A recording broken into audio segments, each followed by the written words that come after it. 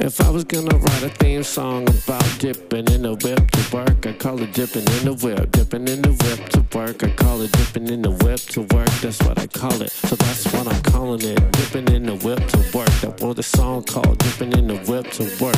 Everybody wanna see that boy dip in the whip. Why? Because he's going to work, just like y'all is. Alright, what's up, my peoples?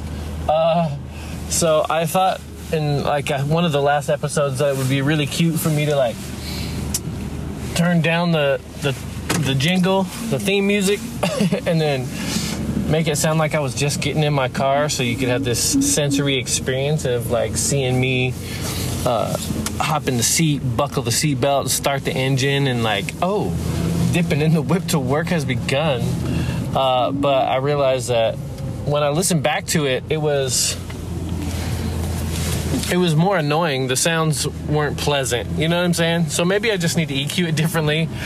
Because I mean, it could sound neat. You know, like keys going in and like car engine starting. Because it really was my engine. They weren't sound effects. I promise. I don't have enough time to do stuff like that. I don't have time to put sound effects in my podcast because I'm literally dipping in the whip to work. You feel me, though? So as this podcast, speaking of that, we need to do a little family business. I don't even have a family. I don't even have a podcast family yet. Well, I do, actually. It's very small. And I love it because it's people that I actually know. So I've already decided to change the name, and I'm rebranding, kind of. I was dipping in the whip to work. I'm like that. I mean, it sounds nice and rhythmic. Did I talk about this yesterday?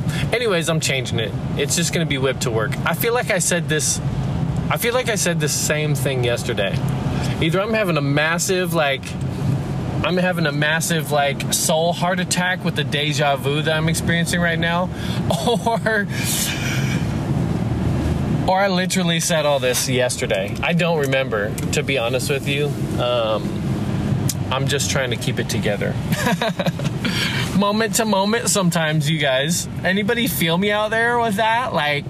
Moment to moment, am I right? Pandemic season? What is that? If it sounds like I'm going crazy, it's probably because I am.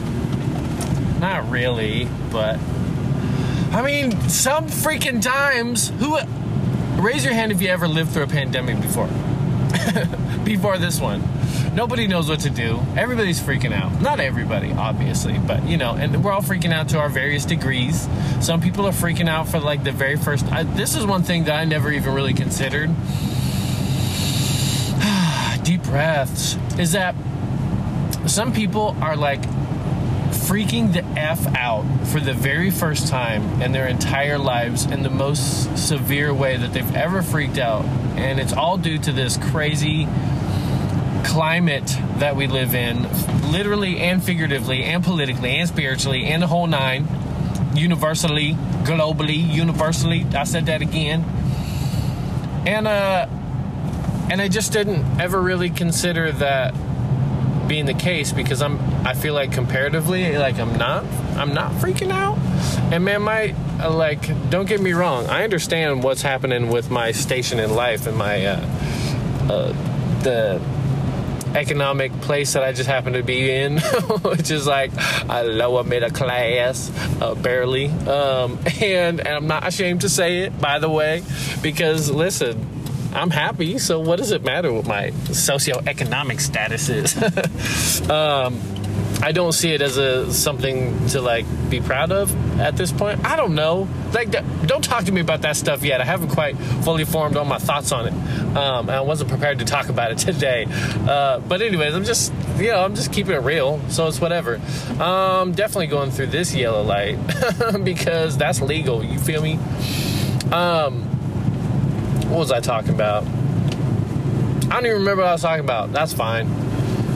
Thoughts come and thoughts go. It matters what you do with them. You know what I'm saying? If you get a negative thought and you stew on that thing, it can destroy your life. Literally, if you held on to it for long enough and you just let it swirl around inside you, it will destroy everything. Make no mistake, your boy know that's true. Oh, this coffee. Yes, please. Thank you, Doonkie. I love your face. Frick. They're leaving for the weekend, and I'm sad. My family's leaving me for the weekend. They're going to my mom's. Whoa. Doonkie made me this huge. Doonkie is Amy, by the way, and one day my wife, you know, Amy, my wife, the one I talked about in that one podcast where I cried a little on my first podcast. Anyways, one of her nicknames is Doonkie. Not Dookie, like poo-poo, but like Doonkie, like D-O-O-N-K-Y. Doonkie. Doonkie. I'll tell you the story some other time. But anyway, Doonkie made me this. It's like it's an everything bagel, but they're super thick. And I don't know if y'all can tell by how I form my words, but I have braces on right now. Because my teeth have always been jacked throughout my whole life, and now I'm 37 years old, and I'm finally getting braces. You, holla at your boy. Brace face in the building. Brace faces unite, baby. Anyway, she made me this giant bagel, like egg sandwich, because Doonkie be hooking it up like that. I got me a real one. Not if you ain't. It isn't as if you aren't a real one if you don't make your husband breakfast every morning. You feel me? And she doesn't do it every morning, so chill out. Golly, just let me say thank you to my wife. Frick. I feel like I have to always answer for something that I might have to answer for prematurely, so I don't get no crazy emails telling me what I said was wrong. I'm doing my best. Leave me alone. Frick. It's a pandemic. I'm just gonna blame everything on the pandemic, like everybody does. Anyways, she made me this giant everything bagel and egg sandwich, and it was really hard to bite through because my braces, my teeth are just doing weird things right now because I have metal on them, and it's uncomfortable. It's not ideal. It is such a pain in the literal cheeks. I don't like them. But you know what? No pain, no gain. So we doing it. Anyways, I gotta have these bad boys on for like 24 freaking months of your boy's life. Your boy's mad coming into like real manhood life. I feel like when you hit 40, like you really, like, man,